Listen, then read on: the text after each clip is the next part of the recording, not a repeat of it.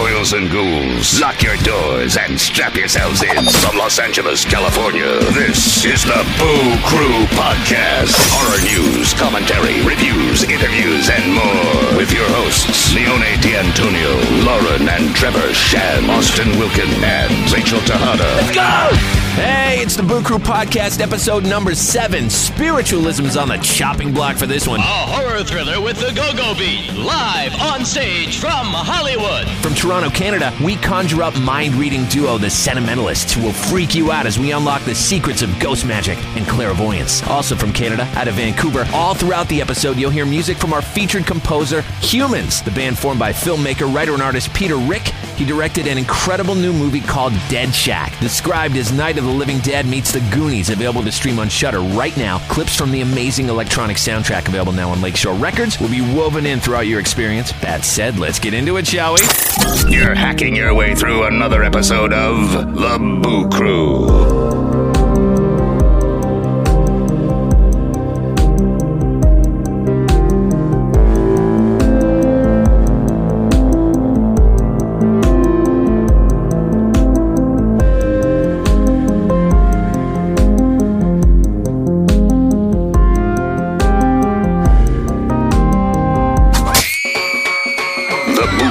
Dusts a fright flick off the shelf for horror homework. This episode, in light of discussing seances, ghost magic, and mind reading with the Sentimentalists coming up in a bit, we are highlighting movies that have a spiritualism twist to them. What did everybody pick? My film has been described as kind of a mix of different genres. It's like horror, supernatural, psychological thriller. It was booed at the Cannes Film Festival in 2017. Whoa. But has an 80% rating on Rotten Tomatoes. The film is called Personal Shopper, and it was by acclaimed director Olivier Assayas, and it's featured Kristen Stewart.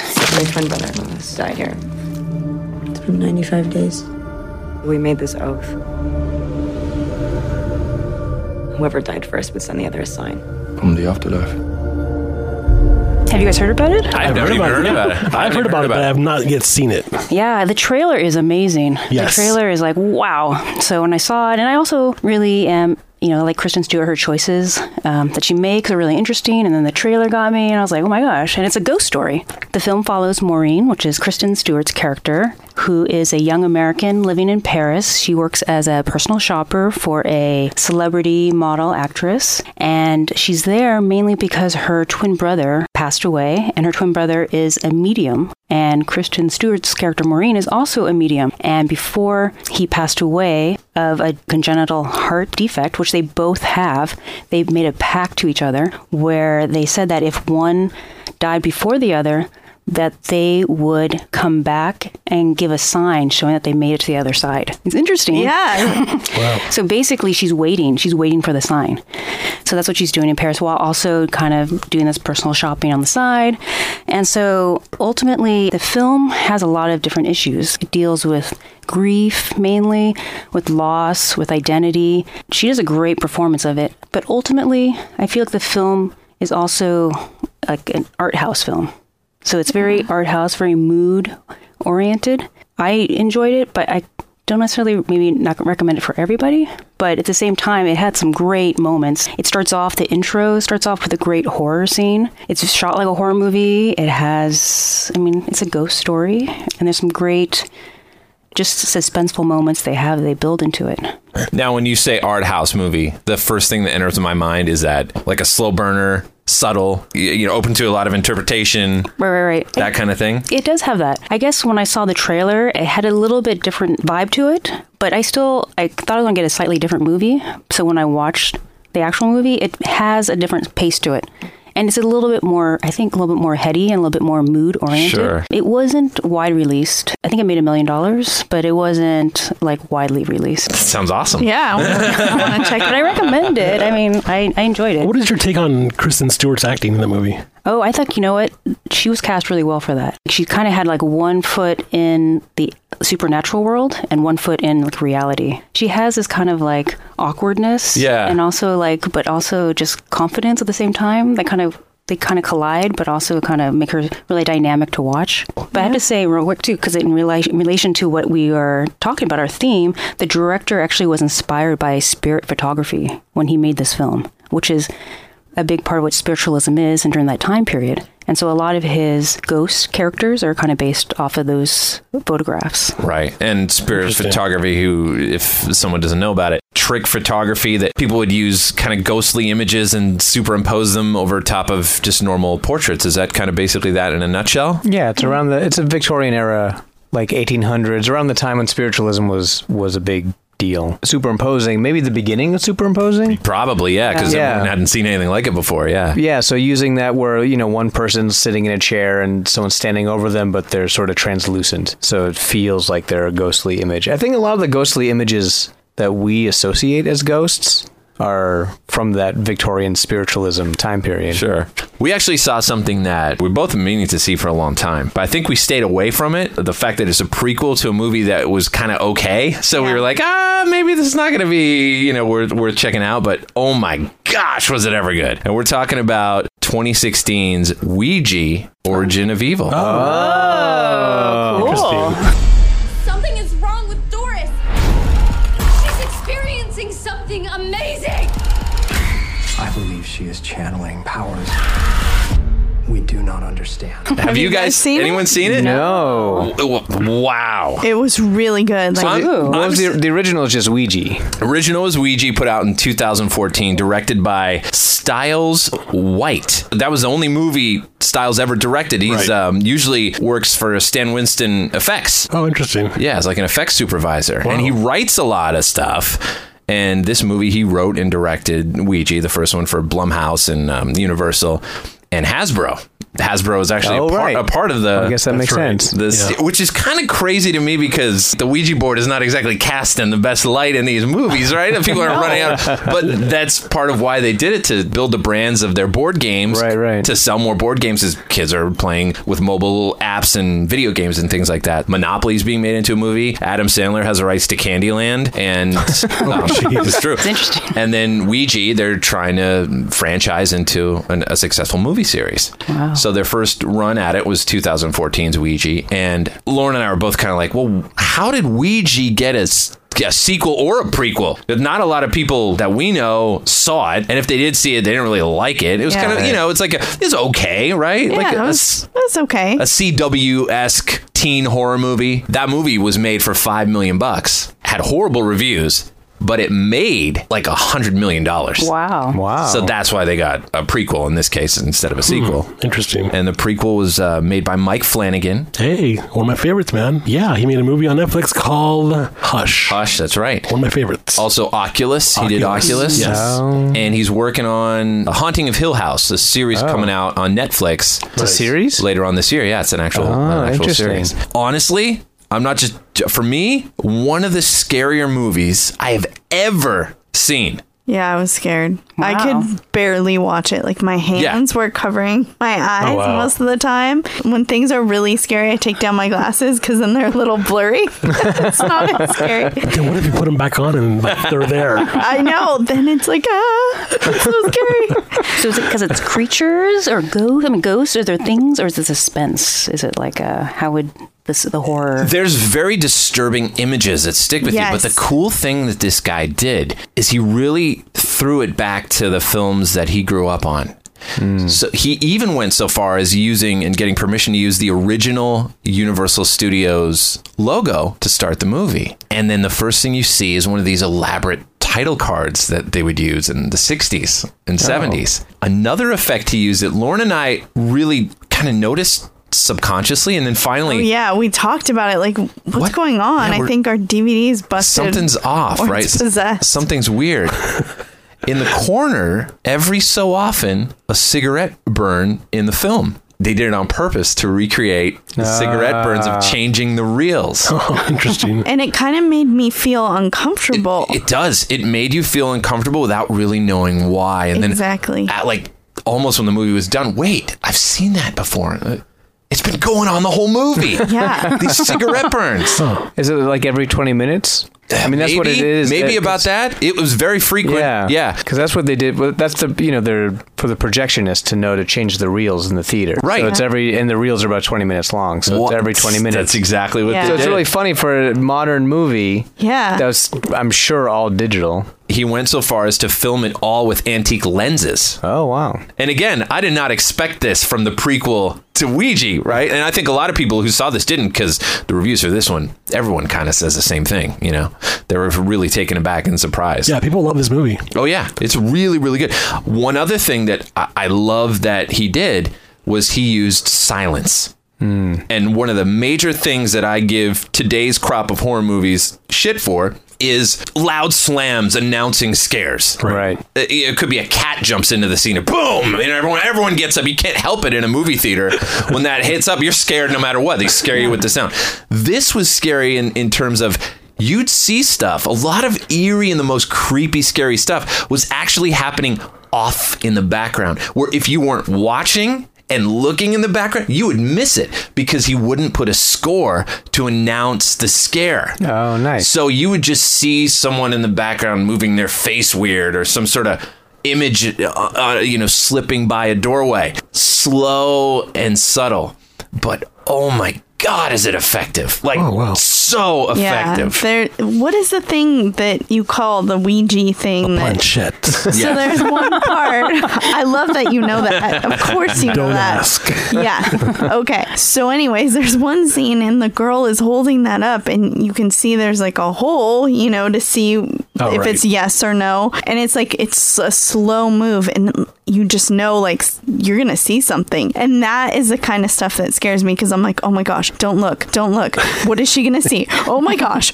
And like, I just start freaking out before and then like it's silence and then you're like, oh shit. That's what scares me. And how much scarier is it when they don't have a giant orchestra hit when something pops up? How much scarier is it? That's been lost. Yeah. And this movie brought it back. Yep. It nailed everything on the head, and just the power of disturbing imagery. I don't know if you've seen the trailer for this. They show the image a lot of the little girl with her mouth opening super wide and her eyes turning white, and that kind of stuff happens a lot in the film, and it is very unsettling. Yeah, it's like if one frame, the person will look normal, and then like you pan back and it's like, oh, that is not normal. Right. Or someone's looking normal in the background and you look behind and one of the faces is behind them all white and stretched, but there's no score or anything to accent it, and there's no focus on that thing. Right. So you have that Michael Myers sort of creeping behind the hedge effect that Halloween did so well. Those things that scared us. Yeah, I loved all the actors, like the guy from E.T. Yeah, what's his name? Henry Thomas. Yes. Oh, yeah. Yeah, he plays a priest. And they actually, in one of the scenes... Yeah, it's like an homage to The Exorcist. Yeah, an homage to the poster of The Exorcist. They do like an actual tribute to that. Oh, that's cool. Yeah. Lynn Shay plays an after-credit cameo in this movie that threw a lot of people off because she does appear in Ouija. A lot of people hadn't seen Ouija, so everybody was thinking that this was actually a prequel to the Insidious franchise. Oh, yeah. A lot of people thought that. Yeah, even I was like, wait, is this connected to Insidious? Because we haven't seen all of them. And I'm like, wait, I'm so confused right now. The house is in Highland Park here in LA. Oh, wow. The interior of the house is all from the Lights Out house, which is in the same neighborhood of LA too, the Highland Park area. The mirror from the movie Oculus plays a cameo. Oh, nice. That's fun. So do you need to see the first movie to understand this at all? Because I can't even really remember the first movie. Yeah, I went back and saw, like, there was, some nods that, you'd appreciate if you did see the first movie and go, okay, well, I mean, the last credit scene, for instance, really brings forth the next movie. Right. So basically, it only makes sense if you see the first movie. The 2014 version about, like, 5 kids who find a Ouija board at the house after a friend passes away and they try and bring her back, and they bring something back that might not be their friend. Right? Well, this one is set in the same house. How did whatever's in the house get in the house, kind of thing. Interesting. Right. We're basically set to the 60s. A big rise in popularity of the Ouija board occurred during the Vietnam War, and Parker Brothers had just bought the rights to the Ouija board at that point. Interesting. So Ouija board at that point was outselling Monopoly. And the biggest board games of all time is the only time in history when that's actually happened. So they're a family It's a mother and her 2 daughters who run a seance business out of their house, like a fortune teller seance kind of thing. And then, they discover the Ouija board, in a pile of board games. Right. And they bring that into their practice and their business. Go see Ouija Origin of Evil. It is so good. Well, I guess you can't go see it. Go to Netflix. Get it. See it. Get it. Get that shit. Well, my pick is a very mainstream pick. It shares something with these movies: Jaws, The Silence of the Lambs, and The Exorcist. Can you guess what they have in common? For its time, we're talking 1999. It was nominated for Best Picture. I'm going to give you a hint. Listen very carefully. I see dead people. Yep. The Matrix. 1999, M. Night Shyamalan's The Sixth Sense. Yes. Woohoo! You have a secret, but you don't want to tell me. I see dead people walking around like regular people. I don't see anything. Are you sure they're there? They're everywhere. A movie I've never seen. You never seen? And it got spoiled by Andy Richter on an episode of Conan O'Brien. He will never live. Never forget that. Yeah. Never live it This down. movie is so great, man. Like, to me, I think it's always going to be a classic. I just watched this again recently. To me, it still holds up. I mean, even though knowing the ending, the twist, and everything. That's what I want to know. Can I watch it knowing that the twist has been completely spoiled for me? Yes. And enjoy it? Yes, because there's some really interesting scenes. I mean, this is very spoilery for you because, Damn you. But I mean, there's scenes where Bruce Willis's character, Bruce Willis, plays a child psychologist. He befriends Haley Joel Osment, who I guess is supposed to be like 9 in the movie. And he lives with the single mom, played by Toni Collette. The genius about this movie is you can watch it again and again and again, and you're going to catch more and more things that you did not catch the first time. I caught something this time, and I've seen the movie so many times, and I caught one thing, and it has to do with the color red. The color red pops up in this movie throughout, and it can pretty much be a sign of when you see the color red, you've got a mix of both our world and the ghost world, or the spirit world, should you say? Because that's when you see things pop up. This young kid, he can see dead people, so he's seeing these people that have been murdered or killed in accidents and stuff, and it drives him nuts. It just gives him like nightmares. He can't sleep. He's so like just haunted by these images of people that keep popping up in his sleep and walking around, daytime, at school, everywhere. These are people that were hung 200 years ago. You see all these elements, and you see, this poor boy is so haunted, and he's so tormented. And the acting is superb. I mean, Haley Joel Osment was great in that role, as was his mom, Toni Collette. But the cool thing is, every time you see the color red, it's like something is going on. And sometimes it's not as obvious. So if you watch it again and again and again, you start seeing things. For example, the one scene that I was caught off guard, that I did not catch many times over, was the tape recorder scene. He goes back and listens to tapes and stuff, as he's turning up the volume, the color on the volume wheel that shows, the numbers, 0, 1, 2, 3, it's like it starts off white, and as it goes to like 5, 6, 7, you start to see the color red, and when it gets to 10, because he turned it up all the way, it's completely red. So you're like, huh? And that's when he starts to hear the voices, from the spirits that are recorded on the tape.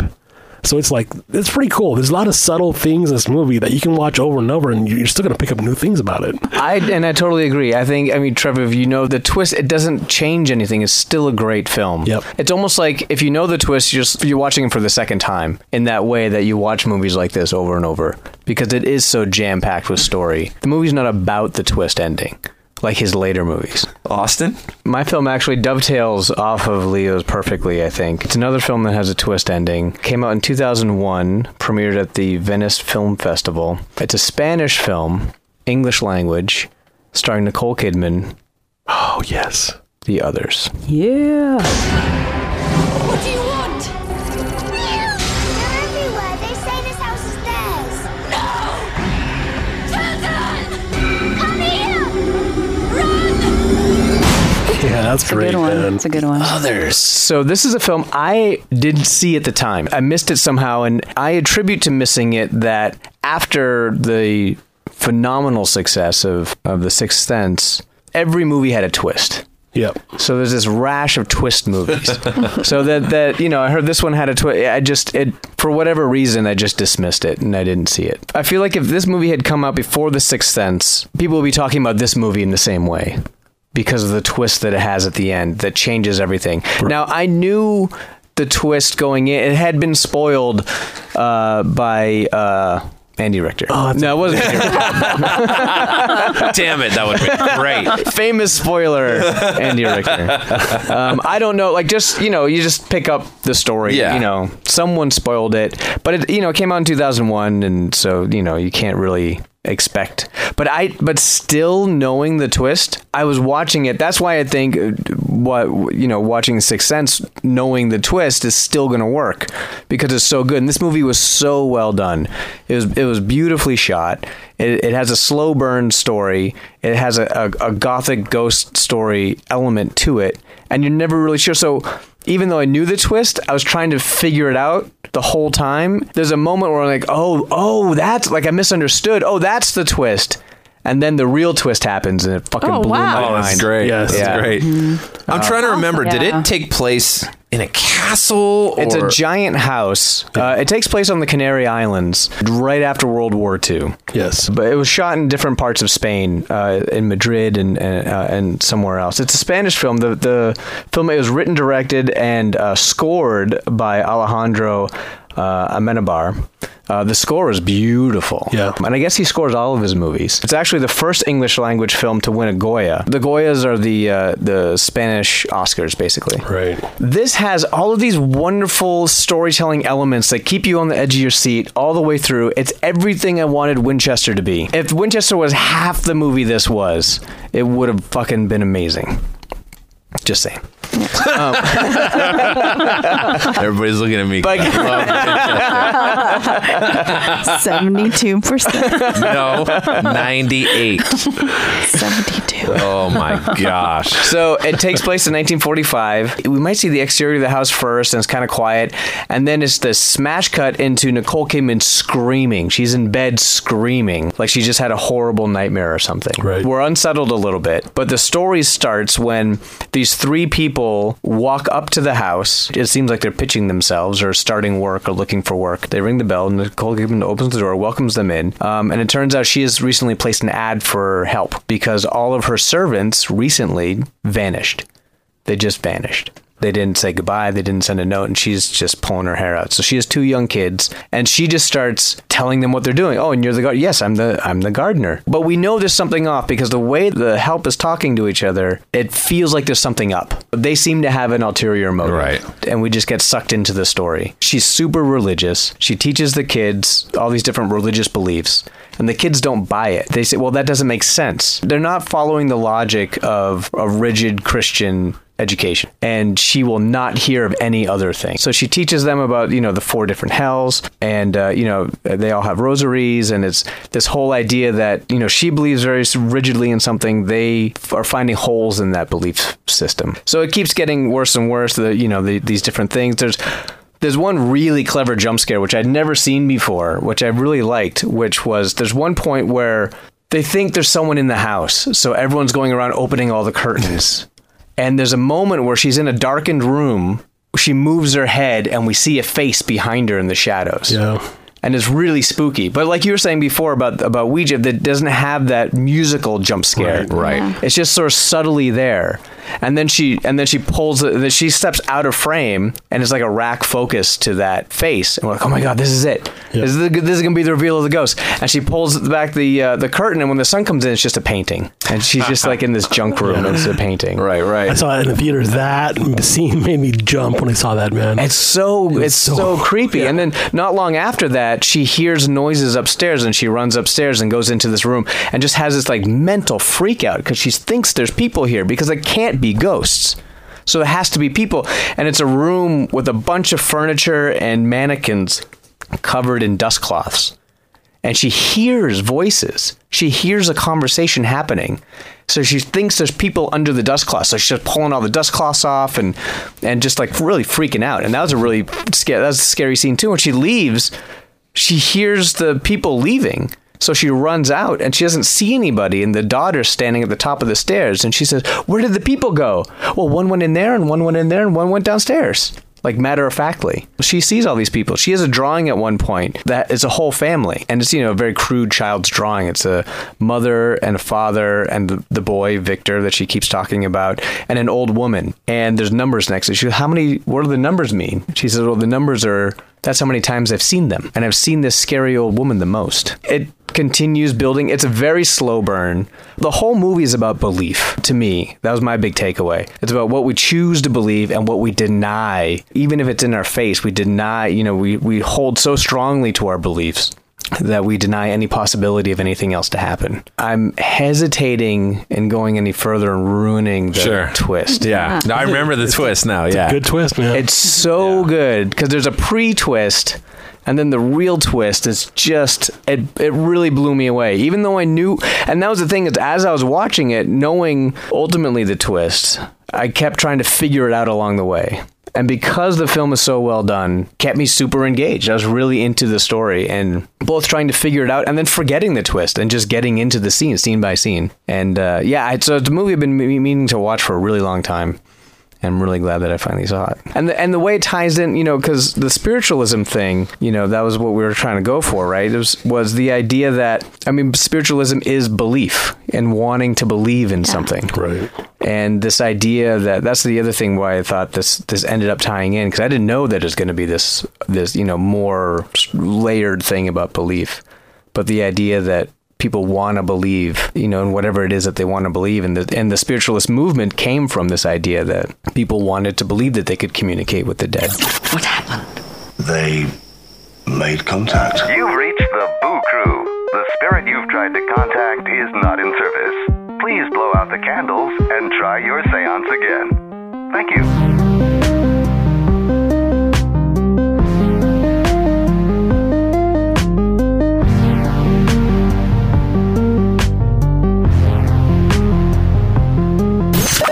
Go ahead, scream. That's all we need. Another victim crawls onto the gurney for a Boo Crew autopsy. Joining us in the Speakeasy studio with the Boo Crew from Toronto, Canada. They have made countless radio, satellite, and network television appearances like NBC and the Travel Channel. They've played sold-out shows all across North America, including right here at LA's world-famous Magic Castle, of which they are members. Multiple horror convention and haunt appearances and events. They are the world's leading mind readers, and they do it with a deliciously eerie flair. Ghost and seance magic, looking like the son of the Bride of Frankenstein and the spirit of a 1930s Hollywood starlet. A journey into the paranormal with Mysterion and Steffi K. We are absolutely thrilled to welcome the Sentimentalists. Yay! It's a delight for us to be here. Thank you so much for having us. We're going to keep coming back. We love that. Wow. So for the uninitiated, what is mentalism and ghost magic? It's fun. You got that right. Actually, mentalism, in the most simple form of explaining magic is like sleight of hand or illusions, and mentalism is like sleight of mind. And I think Mysterion could probably explain ghost magic much better than I could, because it is his... Tell a child there's something under the bed and watch how much heat you're going to get. And, you know what I mean? It's easy to do that. You can scare a kid with relative ease. So the psychology of a haunt is what I'm a master of, creating this world where the supernatural is real. And it could be as simple as giving someone a certain look when, we talk about ghosts and did you not know your house is actually haunted? And that in itself can lay the foundation for some incredible effects. You were mentioning the books outside, and I thought one of them was going to fly off the shelf. With spirit magic, subtlety, in my opinion, is always the most effective manner. If you were to have a table fly across the room, there's a trick. But if you're talking about a presence in a room, and if it was legitimate and we were all sitting around a haunted house and all of a sudden just that happened and I just pushed a pad of paper like a half an inch, that would scare the shit out of everybody. And so that's where I've sort of looked at magic and going, well, how can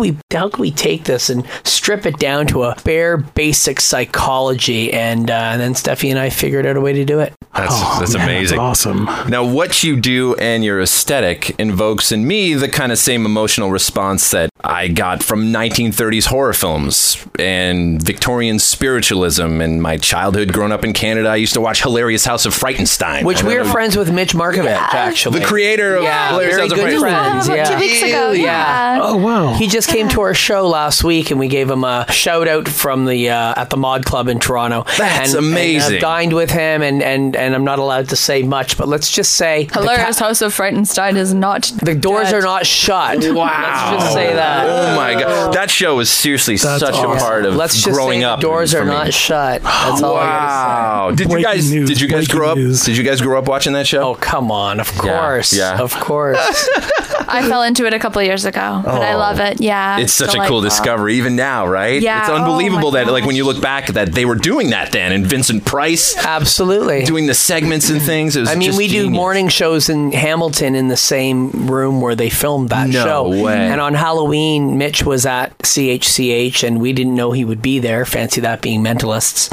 And, and us being friends with him. And we had a little chat, and he showed me by looking at the room. He said, well, that's where Griselda's kitchen was, and that's where, the Wolfman had his studio, and this is where Dr. Pet Vet did his bit. And we're looking at, what was it called? The 700 Club or the Huntley Street or something? Whatever the religious show they have now is where the Frightenstein Castle is. No way. Yeah. Wow, that's so awesome. Yeah. Is any of the cast of that show still alive? Him. Everyone is gone except That's him. unbelievable. Everybody is gone, and the reels are gone, the tapes are gone. The only tapes that exist are what people have recorded off of television, and a few that were saved, and they would record over them at CHCH. It was a low-budget children's show. Oh, man. Now, would you say that horror and shows like Hilarious House of Frightenstein were an influence on you in your formative years growing up that led you down to the path you're on now? I just like scaring the shit out of my little cousins. Yeah. Really what it boils down to. What about you, Steffi? Well, actually, I find more of my inspiration actually comes from 1930s films. Nice, yeah. And one from the 1970s, and it's my absolute favorite, and it's with Vincent Price. It's The Abominable Dr. Phibes. Oh, great. I love that one with Villeneuve, and I thought, even though it's supposed to be a comedy, I found, and like a dark comedy, of course, but it's so romantic, like really, really. I always look past humor. I just always see the romance with it. And the advertising for it, actually, it came out around the same time that movie Love Story did, which is based on the book. Do you remember Love Story? Yeah. Yeah. So that book and film was so heavily advertised, and it was like a joke. Everyone was just sick of seeing it everywhere. And I think it is the quote for it, and forgive me if I'm wrong, it's "Love never says I'm sorry." And for Dr. Phibes, it is "Love never says you're ugly." And they actually did all of their branding based on Love Story's branding. Oh, wow. So it was entirely such a joke, but it's just so interesting to see, and that movie is set in I believe the late 1920s. Yeah. Right. And so just that's so fascinating to me to see the throwback to that in the 70s, and just to have such a eloquent performer such as Vincent Price himself as the lead. Steffi, what about that era feels like home to you? Oh, that's a great story. I never met my grandmother, and she and I share the same name. Most people are named after their grandparents, or maybe their middle name or something, right? All right, whatever. We look alike. Right, family. Right. I don't look like anyone else in my family. Both my parents, very, very tall. Anyways, my grandmother and I, same height, same looks, and my mother, blonde hair, blue eyes, and my grandmother, dark hair, dark eyes, like me. Just little things that would come up growing up. I have nothing against Frank Sinatra. I do like Frank. There's just something about him that gives me the oogies. I don't know what it is. And he's wonderful. He really is. And I probably was a wonderful person too. But just something I don't like.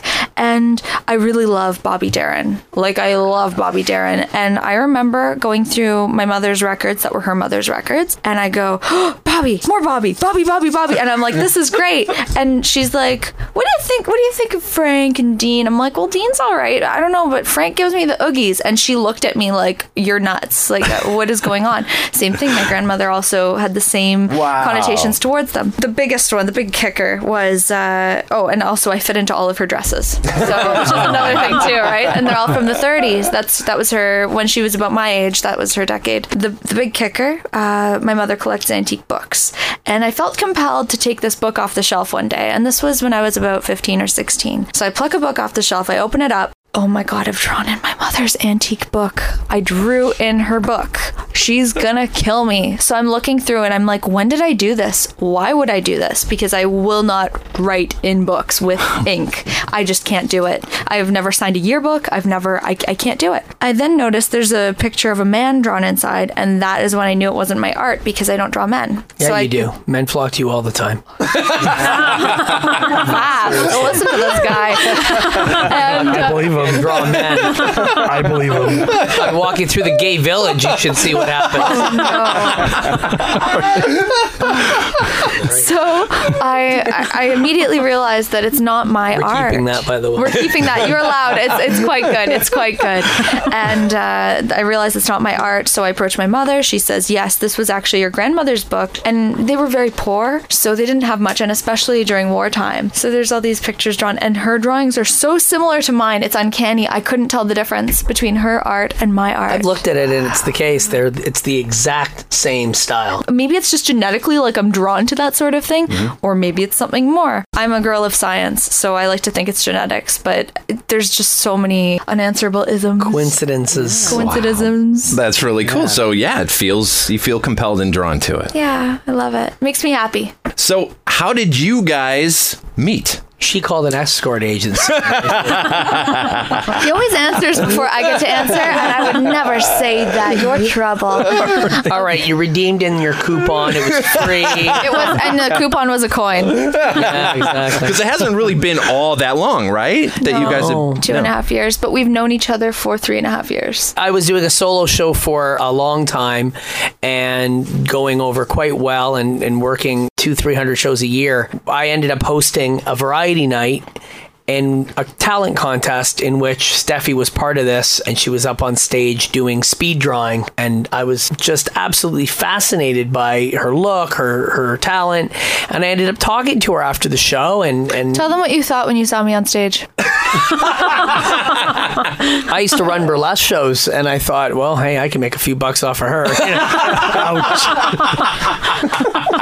But yeah, needless to say, that one only came up recently. I asked him, I was like, so what did you think? And he's like, I can make a lot of money off of her. Right. Like, now you can be honest after all the years of being friends, right? And we ended up connecting, and her love of vintage and antiques and my love of collecting and antiques and this sort of thing. We started to go out to flea markets and this sort of thing and connect. And as in, he needed a ride because he didn't have a driver's license. Right. Still don't have one. Neither did Di Vernon. And anyway, to make the long story short, Steffi was very observant and very... I figured out his tricks. Yeah, basically. Wow. Yeah. And I said, you know what? We're going to work on an act. And we came up with an act, and I called in a few favors. And before you know it, we had a little show going. And what started with probably a 10-minute show became a 15-minute show, and a little bit more refined, little few media appearances. And within the year, we were both at the Castle performing. And now we have a TV show we're working on out of New York. And we already had a TV show in Canada called Something Strange on Bell 5 Television. And we have just acquired one of the best managers in the States for this type of thing. And Mommy and Daddy are very proud. Mommy and Daddy are proud. Yes. Mommy and Daddy are proud. And that's what we're at. That's where we're at. And we're doing a little tour. We're on Viva Las Vegas. We're doing that in Vegas a couple months from now, and get to perform with Jerry Lee Lewis. And yeah, lots of cool stuff on the go. Yeah, well, I was curious about spiritualism in general, because my understanding is that the history of the seance was very, is parlor tricks. Of course. And then spiritualism became this huge fad. Oh, the Fox sisters did that. Right. Yeah, I was wondering if you could talk a little bit about that. If you're not familiar with it, in a nutshell, the Fox sisters, working out of, I believe it was out of Pennsylvania, New York State area, were sisters who would manifest spirits in their home and in your home, and the spirits would communicate by rapping and making taps on tables and walls and this sort of thing. And it wasn't actually anything supernatural. It was, what would you call it? An arthritic toe of one of the sisters cracking and mimicking the noise of that of knocking on wood. Quite the toe. Right? They basically fooled the nation, and so much so later on in their lives, when they were near the end, they had confessed to their practices of what they were doing, and it was so convincing that no one actually believed them when they had said, well, people did believe them, but a lot of people said absolutely not, there's no way you could fake that. Because there's a want of absolutely, and also remembering things differently, and that's the glorious part of magic, is that it's not always remembered exactly as it happened. So many times we see people come up to us and they'll go, the magician, he had 2 cups, and under one cup it was a red ball, and under the other cup there was nothing, and then he just lifted up the other cup and the other ball was there with the cup that was empty. Now the ball was there, and it's like there's things that you're not remembering that happened in between that had it go to that spot. You're just remembering 1, 2, right? Yeah, and psychics do that. Yes, right. Like they'll ask you a question, or they'll ask you something, and you'll inadvertently answer something else, or give a hint to something else, and then afterwards they'll be like, "Oh yeah, like and you have animals at home. I think you have a cat. Is that right?" And you're like, "Oh my gosh!" And little do you know that when you were taking off your coat, you were complaining about the cat hair on your jacket. Exactly. It's a clever scam. It's a fantastic scam. Oh, yeah. A good one. I'm not going to debate that. Listen, there's a lot of people out there that are going to listen to this and hear me say a statement like that and think that I am agreeing with the fact that they're doing this. I absolutely don't. But I definitely have to give the devil his due when I say that there are some methods out there that are just so freaking awesome. Like for example, we've never met prior to tonight. Correct. And let me ask you a question. If I was to just jot this down, what do you think? I don't think that. No. Okay. Name a relative, and not someone it's going to upset you, but name a relative or a colleague or someone who's passed to the other side. No one's sensitive. Nothing sensitive. No one's sensitive. Okay. Say the name out loud. Ben. Who's Ben? Childhood friend. Yeah. See, that's interesting because what name did I have written on the paper? That's no. Wow. No, okay, hold on. Nobody in this room knows Ben. I know. I've never heard you mention Ben ever. Yeah. What? You see? I'm not even joking. Now, if I told you Ben is actually manifested himself right here behind, he's a small child, isn't he? He's very small. In fact, he was the smallest of all the children that were in the hood. Is that correct? I mean, he had dark hair, thin face. Am I describing him correctly? Yes. I can see him now. And he was young when he passed. I would say he was younger than 10. Am I correct in that assumption? In and around 10 years old, something like that? Yes. And he didn't die in the California area. It was another state, wasn't it? Correct. Okay, I'm going to ask you a question. I need you to close your eyes. Okay. And as your eyes are closed, I'm not trying to kiss you. I'm just talking into your microphone, okay? Because I need you to hear what I'm saying, and the people out there to hear it as well. I want you to imagine Ben, and I want you to help me with this experiment. Where did you just feel that? Show me where you felt that a second ago. Okay. Back here. Can you show me where you felt that? My back. Show me. You felt somebody touching your back? Yes. And show me where, please. And he's touching his back. Is that correct? He's showing. Yeah. Lower back. And what am I actually doing? Open your eyes. Am I touching him? No. Who am I touching? Steffi. Thank you, Leo. It's time for me to leave. Dude, are you serious? You felt that? Leo, you felt someone Yes. Seriously, he was not near you. He was not near. I gotta go. And Leo, tonight at 3 o'clock in the morning, you're going to wake up, and Ben is going to be on the end of the bed. No. So could you imagine, here you have an individual whose husband has gone off to war and died, and then you have psychics doing something like that and making you believe that they're here and they're communicating, and now give me another $100. Right. I would give you the money. Sure That's amazing, would. Right? It's incredible. So it seems like it's like a Pandora's box. Wow. Or like a virus of the mind that just spreads. Mm-hmm. That want. If one person one person hears about that, everyone's going to want to experience it. That's right. And so is that sort of the evolution of what you guys do today? in a way, not the scam part, but well, it definitely is a scam. I'm not gonna, but we're not using the methods, and we're not using the methods that they used either. A lot of the things that we're doing, we've created our own versions of, or our own methods entirely for concepts that didn't exist for what we do. And we can do anything. That's what we really, and that sounds quite vague, but it is, because anything could happen, right? You could choose anything, and we need to be able to work around that. Sure, the possibilities are endless. You guys got to perform at the Art Gallery of Ontario for the Guillermo del Toro exhibit, that's correct? Right, That was yeah. fabulous. That's awesome. It was really great. Awesome. It was really great. And did you guys get to go through that exhibit? Absolutely. It's I mean, Mysterion, for anyone who doesn't know, he's got a collection that rivals Guillermo del Toro's as far as, like, he's got a cabinet of curiosity. He lives in a cabinet of curiosities, basically. I do. What started you collecting? I collected toys. I always collected toys. I own a really extensive toy collection, beautiful pieces going back to the 30s. I have the first superhero action figure of Superman, 1939 Ideal. Wow. Beautiful museum piece. I own all complete runs of every toy line you can imagine.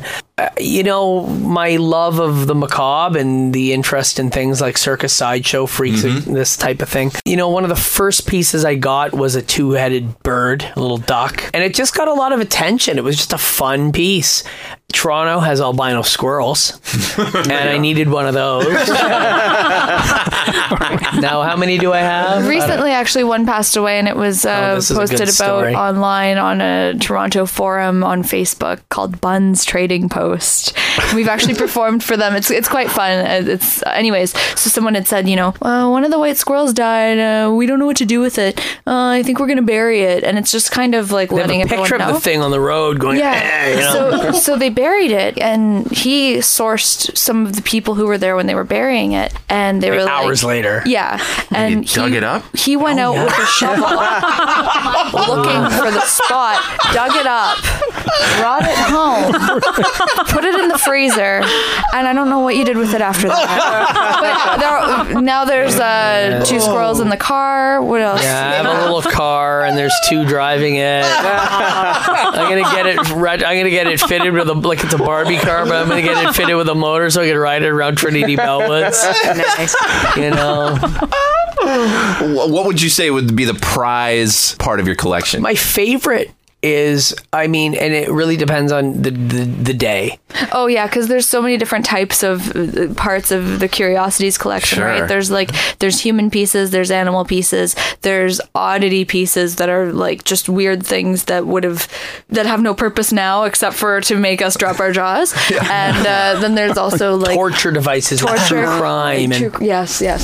So if it's true crime, I have an original Gacy Pogo. I have checks out of Gacy's checkbook that he was writing to the kids that he was giving them money to do odd jobs. I have an original Albert Fish newspaper, which you never find, from Brooklyn. So which one out of those three is it? I would probably go with the Gacy painting, the original. It's a Pogo. If it was to go with the area of oddities, it would probably be the Atacama mummy, which is about a 9-inch tall humanoid. Humanoid specimen. It's an unknown specimen. I'm going to get a picture of it right now.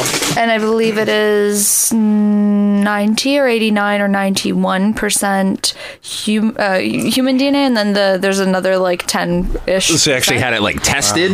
That are, they've tested the other ones. Wow. And there's only 3 known to exist, but the 10% that they don't is unknown, right? So that's kind of... Wow. Oh my gosh. I've licked it. No. You haven't. I have not. So it's a really nice piece. Over in Burbank, not too far from here, is the CIA. Have you ever been there? They have like a mummified dead clown, right? Yeah, they have a dead mummified clown. The CIA place. Second here, is this the clown that's in the Is this a tattoo shop or am I? No, it's not a tattoo shop. It's actually like a nightclub, and it's called the CIA. That's right. They have that clown corpse. Like Society of Abnormal Arts or something like that. I forget the name of it. I wrote it down on my phone, and we're gonna go tomorrow. Yeah, it's on Burbank Boulevard. It's right by the famous clown liquor store. Circus Lights. Clueless. That place is so cool. So this is a nightclub, and they have a corpse on display under glass. Yeah, of a clown, of a dead clown. Yeah, wearing his makeup still. Yeah, how cool is that? The whole place is. You would love it because it's the whole place is themed around. Party. Yeah, exactly. Yeah. It's all themed around.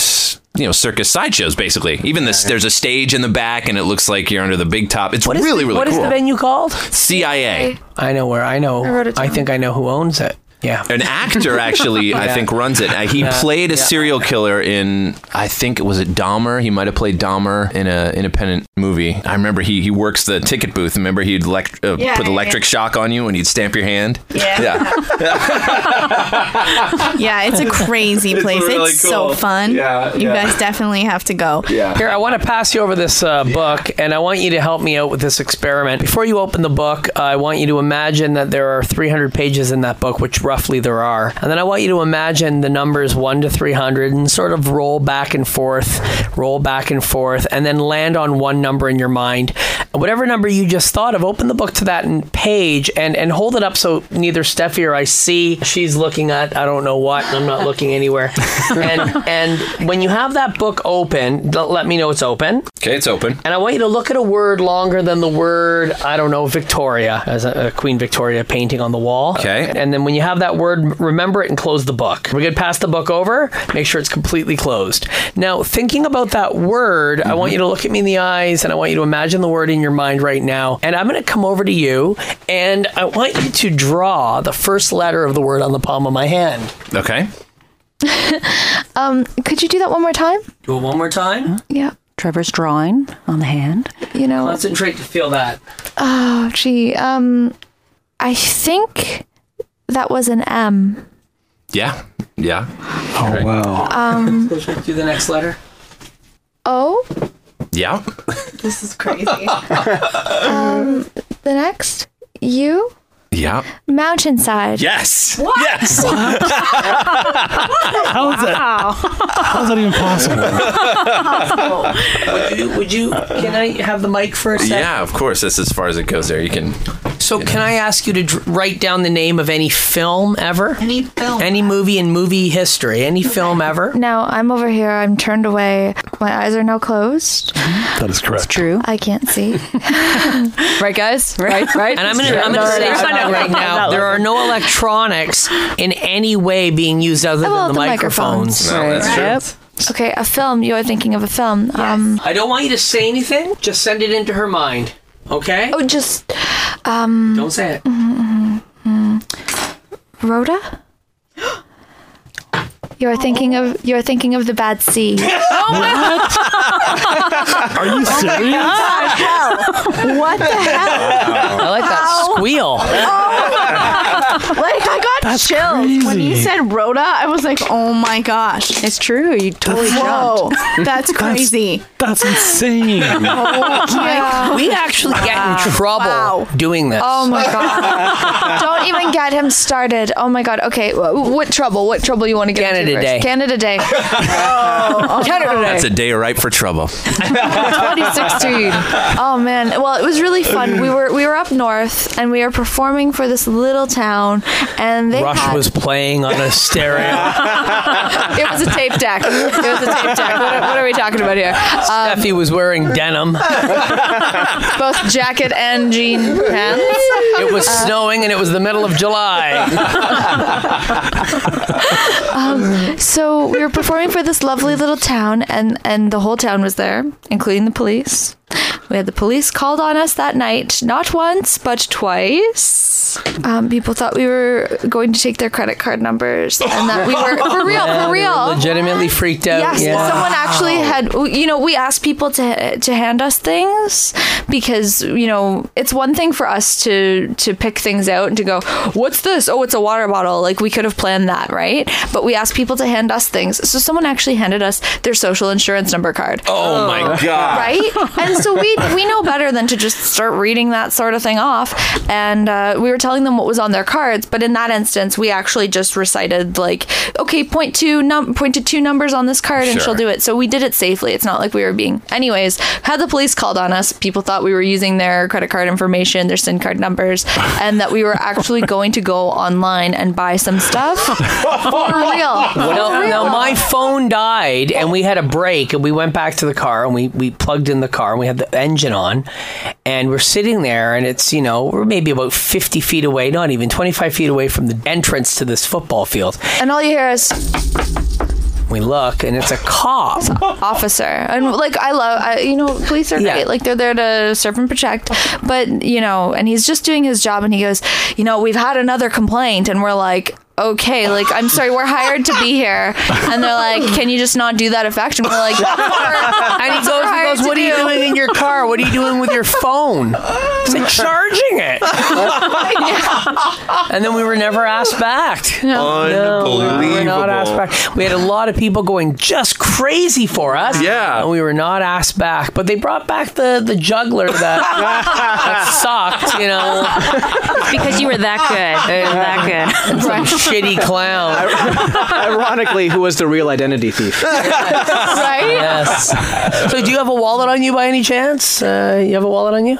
I have a wallet. May I borrow it for a second? Hand it over, partner. There goes your money. So, Steph, if you don't mind just completely turning away. With the microphone. Oh, yeah, good point. And you're okay that I open the wallet? Yeah. There you go. I got no option. I am turned away. There's nothing even in your wallet, bro. No worry. Actually found that wallet on the sidewalk on the way over. Okay. Stay quiet. Okay. Miss Kay, I need you to think what this is for. Perhaps. Yes. Okay, I think I know what this is for. It's a ticket. Yes. And it's from the university. It was close. Universal Studios. That's exactly. I saw Universe and I'm like, all right, this is what it's for. Wow. Oh my exactly God. what it is. I'm gonna go right into your wallet here, bro. I'm just reaching in and randomly grabbing anything.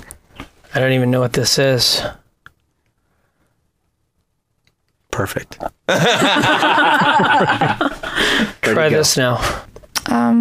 This one looks more serious. Does that make sense? Like it's not a paper card, it's a card. That's correct. Wait, I need you to think of what this is. I think it's your Cine insurance card. Yeah, that's exactly what it is. Wow. We don't have those in Canada. No, we don't have these in Canada. We have free healthcare.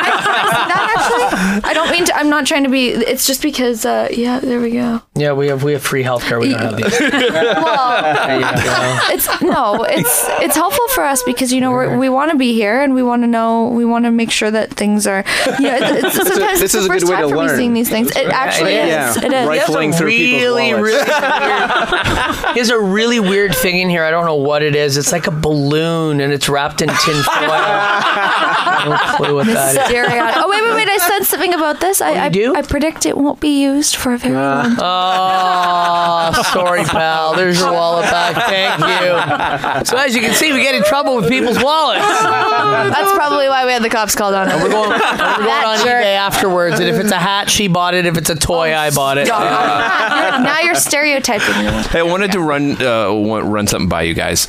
Our kids, we got 4 of them, and they're constantly on their iPads. They're looking up YouTube videos, and what are they stumbling across right now? Magic videos. Of course. But it's not just watching people doing tricks. It's people explaining the secrets behind tricks, pulling the veil back. Mm-hmm. What... As far as, practitioners of the art, what are your feelings about that? Oh, we don't care. You don't care? No, because what we do is completely our own, and there's no one out there that can say, oh, this is how you're doing it. It's like, no, that's actually not, but good try. Right. So we're really, truly not concerned about it. I do understand the concern that other magicians might have with it, that, oh, well, this is my livelihood. Like, I feel for them because, I'm very fortunate to be able to do what I do with Mysterion, and that...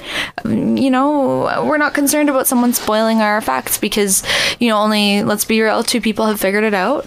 One was a 6-year-old and the other was someone who works undercover, and we can't really say much more than that. Wow. So, yes, apart from that, those are the only 2 people that have figured it out. Wow. Now, one thing in regards to the, whistle blowing on the effects is that if you do a good job at an event and you wow your client, even if they want to know how you did the effect, they're going to ask you the question, how did you do it? And Steffi said this, and I thought about this after, and it's true. The statement, how did you do it?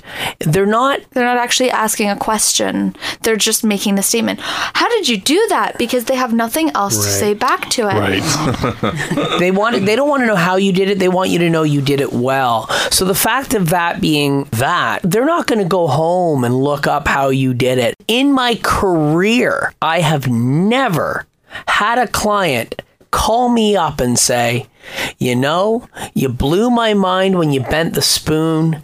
And I went home and I went on eBay and I looked up how it was done on eBay. I'm so sorry, YouTube. Right. And I went online and I bought the trick on eBay is what I meant to say. And I learned it because they're not going to do it. And another thing I've noticed is if somebody says to me, teach me how to do your tricks and teach me magic. Okay. I'll teach you one real simple trick. Okay. And the next time I see you, you do that trick for me. And if you do the trick for me well, I'll teach you a second one. Never do they do that. I mean, we started because we were members of the Magic Castle for a number of years now. Eventually, after seeing certain acts over and over again, there's certain tricks that I honestly was like, I really want to know how they did it. I would love to do that for my kids maybe. And I've looked up or bought a magic kit. When I find out how some of these tricks are done, it still blows my mind because it's so complicated. Mm-hmm. And also to be able to stand up on stage and convincingly pull it off with the risk of being discovered, right? You got to do it well. I just put the magic kit back in the box and shoved it under my dresser. Sure. I gave up, right? Yeah. I really respect it, right? It truly is an art. And in order to pull it off, you have to be an artist. And that's the other thing, too. A lot of people, were they to find out, they're even more impressed. And a lot of magicians that know how we do what we do. Like I said, only 2 people have figured it out. And I say that in terms of people who are not magicians figuring it out. But when magicians know, they're even more impressed because they still can't pick up on how we're doing it. And we like to pride ourselves on that.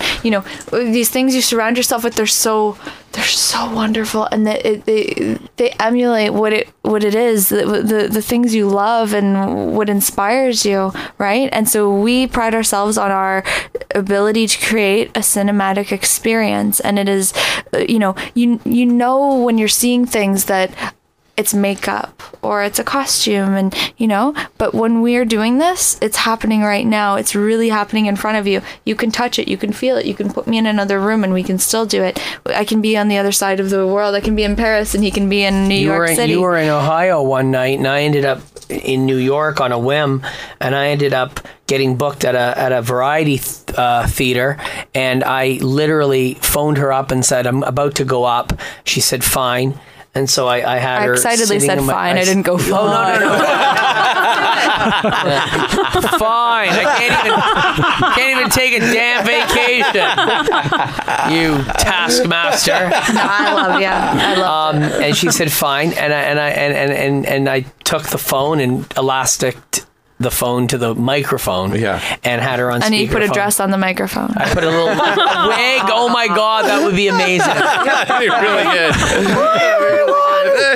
What's wrong with Mysterion? He's lost his mind. Steffi's been dead for 8 years. That's an iPhone 4. I'm astral, baby.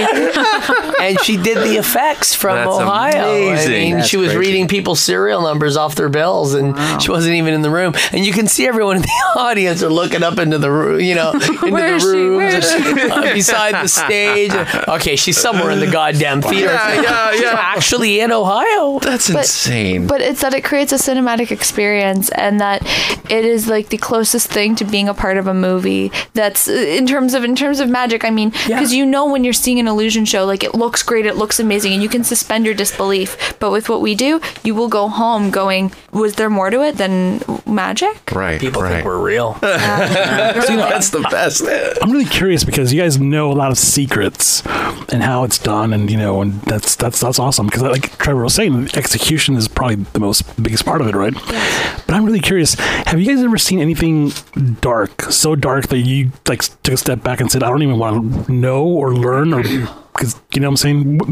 Anything involved paranormal? Well, I mean, in this instance, I think he's asking more along the lines of something in the area of the paranormal. So when I was a kid, I lived in a house in Toronto, and the house was quote unquote haunted. Not only did myself, but other family members saw the same presence, a woman. My grandmother was ill, and my cousin visited from another country to see her as in her last days, and she woke up in the middle of the night. My cousin woke up in the middle of the night and saw a woman in the room, mentioned it. A lot of stuff happened in this house. Now, fast forward about 25, 30 years, I have a kid sister from my father's side with a different woman, has no connection to my mom's side of the family, would never have known I lived in that house. There was no reason to even mention something like that to her. And we were driving by the house one day as her friend lived on the same street. We were dropping her off at her little friend's house back. She was about 8 or 9 years old. And I just happened to say, I lived in that house when I was your age, hon. And she said, that's funny. That's my friend Tyler lives there. And I thought, okay, kind of cool. So she went on her way, and I didn't, hear anything about it since. And I ended up at a bar mitzvah, doing a bar mitzvah, and this 8-year-old comes up to me, and 9-year-old comes up to me and goes, "Hey, you're Kaylee's brother." "Yeah, I'm Tyler." "Oh, how you doing, buddy?" "Yeah, I think you used to live in the house I live in." And I'm like, "Yeah, where do you live?" "Oh, yeah, you live on that, the street." Yeah, I lived there." "Well, how do you know that?" And he goes, "Well, my sister told me." Or your sister told me. I said, "Oh, yeah, okay, cool, man, see you later." He goes, "Hey, let me ask you a question." And I go, "What is it?" He goes, "Is the house haunted?" And I look at him and I'm like, "All right, man, you're a 35-year-old man at a bar mitzvah with a 10-year-old beside you, asking you if his house is haunted. Think about your answer, Mysterion," right? And I just said, "Why? What would make you think something like that?" And I swear to my life, as a skeptic, I swear to God, this kid described the woman, the apparition. It walks down the hall. They see it in the basement. The brother sees it more than he does. And they're scared shitless, too much that they've called in a priest and a rabbi, and it never went away. So I said, "Listen," I said, "Tell you what," I said, the house is not haunted, okay? There's no ghosts. Go home. You're safe. You're fine." I'm fucking sitting there, go, holy shit. Right? So I get all interested. So I said to him, "Listen, you get your mom to call me, and maybe I'll come by one day and we'll talk." And then the mom called me on the Monday, and we were talking on the phone, and she said, "If you want to come by, we'll let you into the house, and you can see what you can feel." And I'm like, yeah, sure, I'll come by the house. Damn, no way am I going into that house, right? And I swear to God, and I've told you this, I have dreams about that house to this day, that I'm in the basement and I'm renovating and I'm finding photographs of the woman who died in the house, or the doors won't let me open them, and I'm trapped in the basement, all crazy dreams. And I'm waking up and going, why does this house still haunt my psyche 30 years later? And to go back to what we were talking about in the beginning, just by circumstance of what I'm telling you now, I think, the power of this idea that there's this ghost in this house that I was living in, vulnerable 8-9-year-old in the basement playing a damn Atari with this figure overlooking you, that's pretty damn scary stuff. Oh, yeah. That even at 43 years old, I can say, hell no. There's no way I'm going to put myself back into that position. But it's that.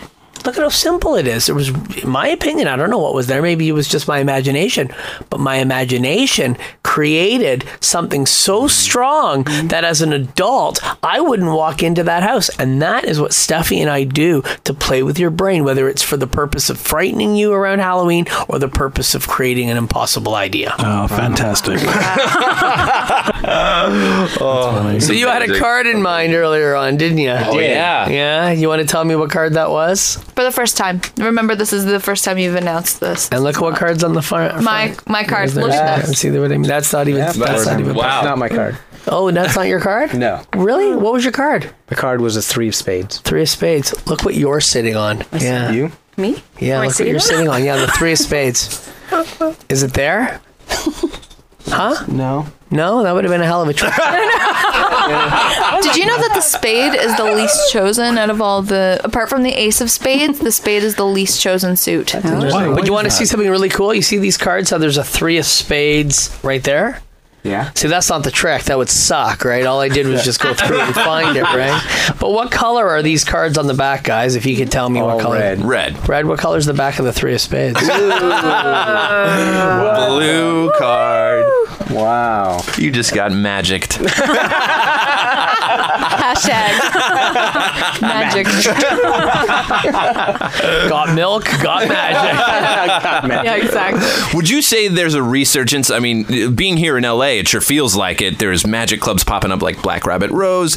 Magic Castle is going Club. big and strong. There's all these places that are popping up, and even in Toronto, we had that new store Curiosa that just opened I up. love them. Oh my God, Steven. Yeah. I've only seen pictures and they're video fabulous. tours. It's We've done amazing. many So shows in there. Oh, cool, It's cool. so cool. Steven's a wonderful guy. Heather and Steven. You know how they have in Harry Potter, they have the cauldrons that stir themselves? Yes. They have those at the top, and it's so much fun. That's cool.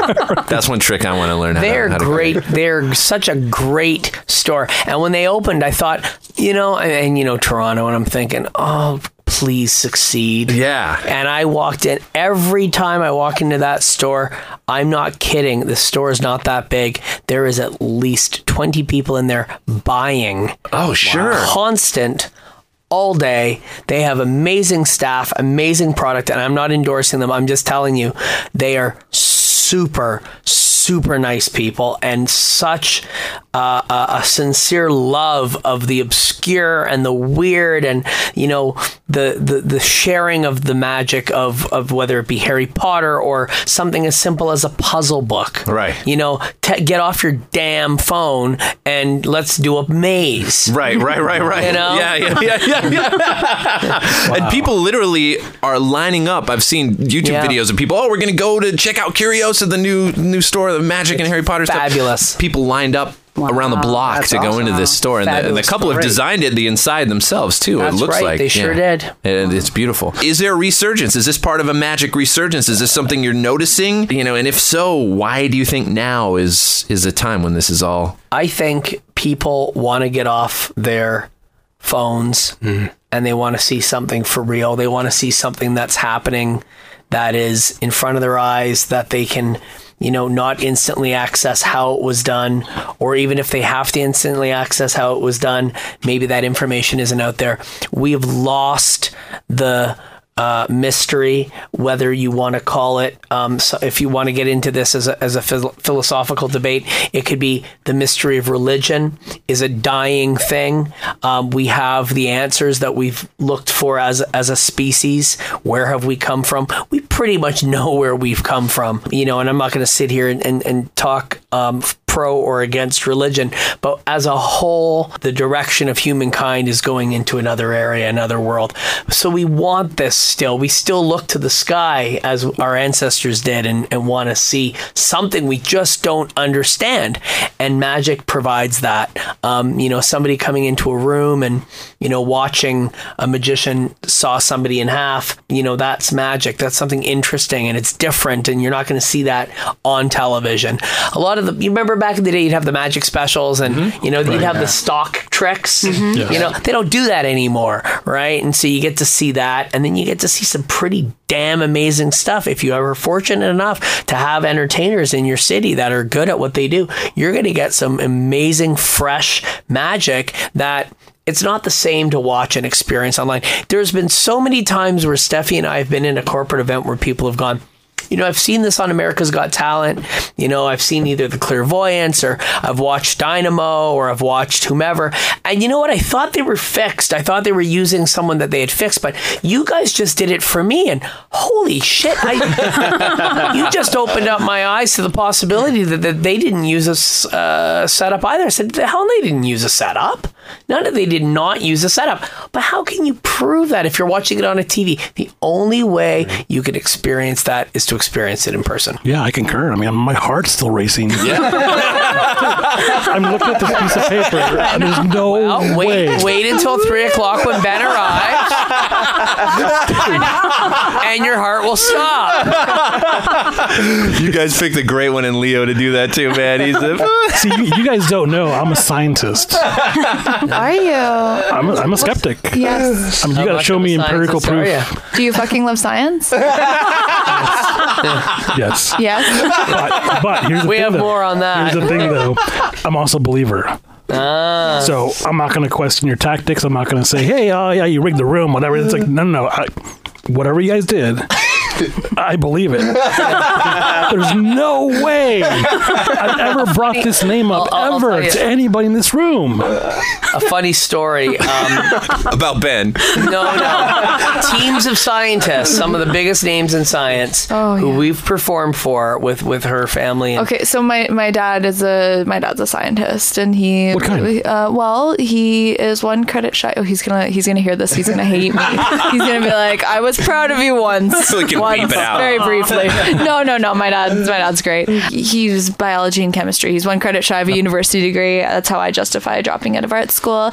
And anyways, he's delightful. He has a lot of companies that are science based and science related. And one of them that he works very closely with and is part owner of is I Fucking Love Science. Oh, very cool. And that's with Elise Andrew, and she's absolutely a delight. And I love women in science. It's just great. Yeah. In journalism, and she's just fabulous. Anyways, so he's friends with a lot of scientists as well. We'll be doing parties, or we'll go up and see my father, who lives a couple hours north, and we'll go, have a little boat cruise with my dad and his friends, and they'll be on the boat with us, or we'll be out doing a party for them, and they'll come up to him and they'll go, Bob. That's my father's name.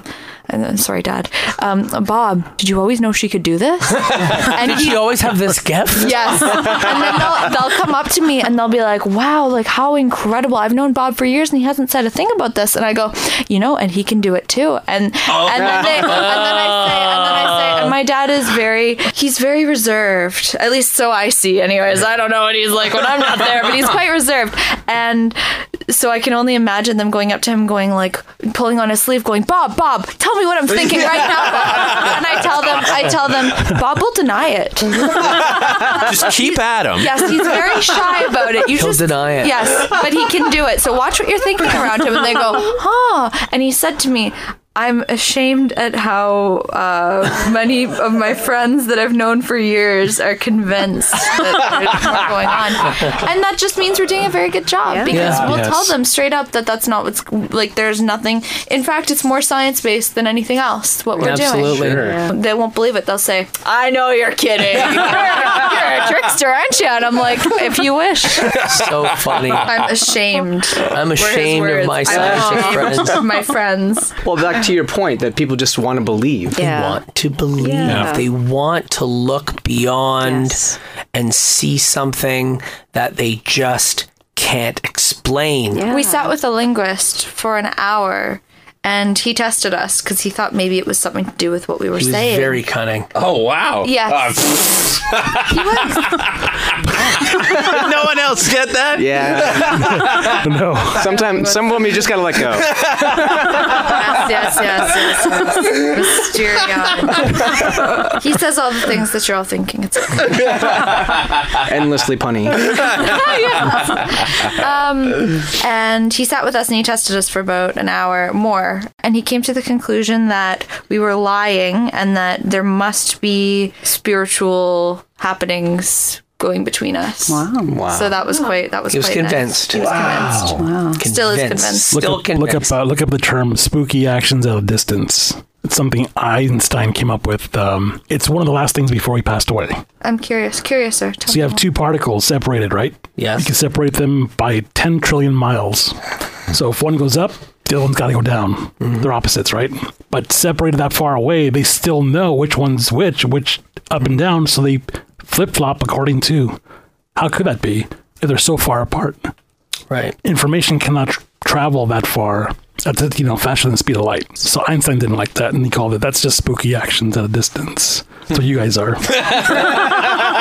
I like that. Especially when I wear heels. And even more so when I do, too. I like that a lot. We're gonna steal that and incorporate it right in, man.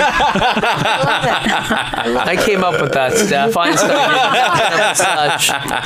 That's so cool. But now hold on, is this a proven scientific theory, or is it just a theory? It is, and it's proven because you have an iPhone. Because we have electronics, things that propagate, radio signals and light, and computers that work on ones and zeros. So it's been proven. Right. Very well. Now I feel like you. You've been magic. I'm going to church on Sunday. And I'm Jewish. Well, I was just wondering now, knowing, you have more shows coming up ahead, like how do you get inspired for, I know you create all of your own shows, obviously, but how do you get inspired for new shows or new ways to entertain or new ways to create? Necessity. Yeah, or do you get inspired? Necessity? Okay. Yeah. I mean, I find a lot of things inspiring. I do our posters and our photos, and I work our Instagram sometimes, as in I haven't posted on it in a while. I post a lot on my own, and Mysteria and I are focusing on ourselves in terms of posting, only because I find social media quite daunting. I like my Instagram, but I do find it quite daunting. Anyways, things that inspire me. I love the 30s. I love the music. I love the actions. I love the Mid-Atlantic accent. I try to incorporate that a little bit into when I talk. And even that's also a thing on my mother's side of the family. I like being understood, and part of that is our look. Part of that is our act. The clearer we can be, the more concise we can be, the better. And Mysterion has a magic background. I have an absolute zero magic background. And so for me, everything we're coming up with together, there's a fresh angle of... And I wouldn't know if it's fresh or not because I don't know these things, but from what he tells me, it's a fresh angle of someone coming in and going this is what it should be. And I have a theater background. And my first play that I was ever in was actually The Bad Seed, and so that's how I knew about Rhoda. And, again, so creepy. Right? We're both not going to sleep. Right, exactly. It makes perfect sense, though, right? You come from an unjaded background, and you're bringing your fresh perspective and teaming up with someone with a rich perspective. Incredibly interesting to note. And further on answering your question, I lost a lot of inspiration when I was doing my solo act for so long. You hit a creative lull and you're kind of going, what more is there? You know it. And it's exactly that. And when Steffi came along... Is that all there is? And she comes along and all of a sudden there's this whole world of new... Sunshine, lollipops, and rainbows, everything that's wonderful. Now, truthfully, where I might have been doing something like that, painting, right. We wouldn't do that. But not to say that we would not Halloween, and then I can take my old material and change it, and we can have her as part of it. Yeah. And then we can come up with new material. And one of the things we did was at the Mystic Museum. We walked in, and it's the history of the Ouija board, and I said, hey, we got to do a show here. Let's do a show and just pull one of the Ouija boards down. It works. right. And it worked. Instead of Steffi saying The Bad Seed, she spells it out. But she's nowhere near the piece of paper, and her eyes are blindfolded. So people are going, holy shit. That's cool. That show, actually, that was absolutely delightful. I love working at the Ouija board museum. Yeah. I had lost my voice that day. Right. So I had no voice. So I was actually supposed to do talking. We had a whole routine that we'd planned out and been practicing for about a week and a half. and it was great. Oh, we don't was practice that long. Come on. So you show up, you got no voice. What do you do? So we did the entire. I just used the Ouija board to communicate with the audience. Wow. We had someone standing there with a board. Yeah. And let's say the word was apple. She'd bring it to the A. I would go A, and the person would write A, like in the Changeling. You know, Joseph. Are you the child who was hit by the coal cart? No. You know what I mean? It's freaking awesome. Do it. Use up a lot of paper, but it's a hell of a show. You know? Trees are dying to get the entertainment, man. 1/3 of the Amazon's gone. The Sentimentalists are on tour. Are you the child who burned down the Amazon jungle for a shitty show? Watch that movie, folks, if you haven't seen The Changeling. That's a hell of a film. And that's a great movie, too, because there are visuals in that movie that scared the living shit out of me as a kid. The kid drowning in the bathtub. I didn't want to take a bath for months. You know, and it's still don't want to take a bath. We'll have to take a bath. But, you know, it's just the whole, you know, anything that you can plant a seed in somebody's mind and just let them allow their own imagination to take over. I'm really still fascinated with what you guys do, but I'm really curious though. Your audience can be anywhere from, you know, baby boomers, Gen Xers, millennials, et cetera, right?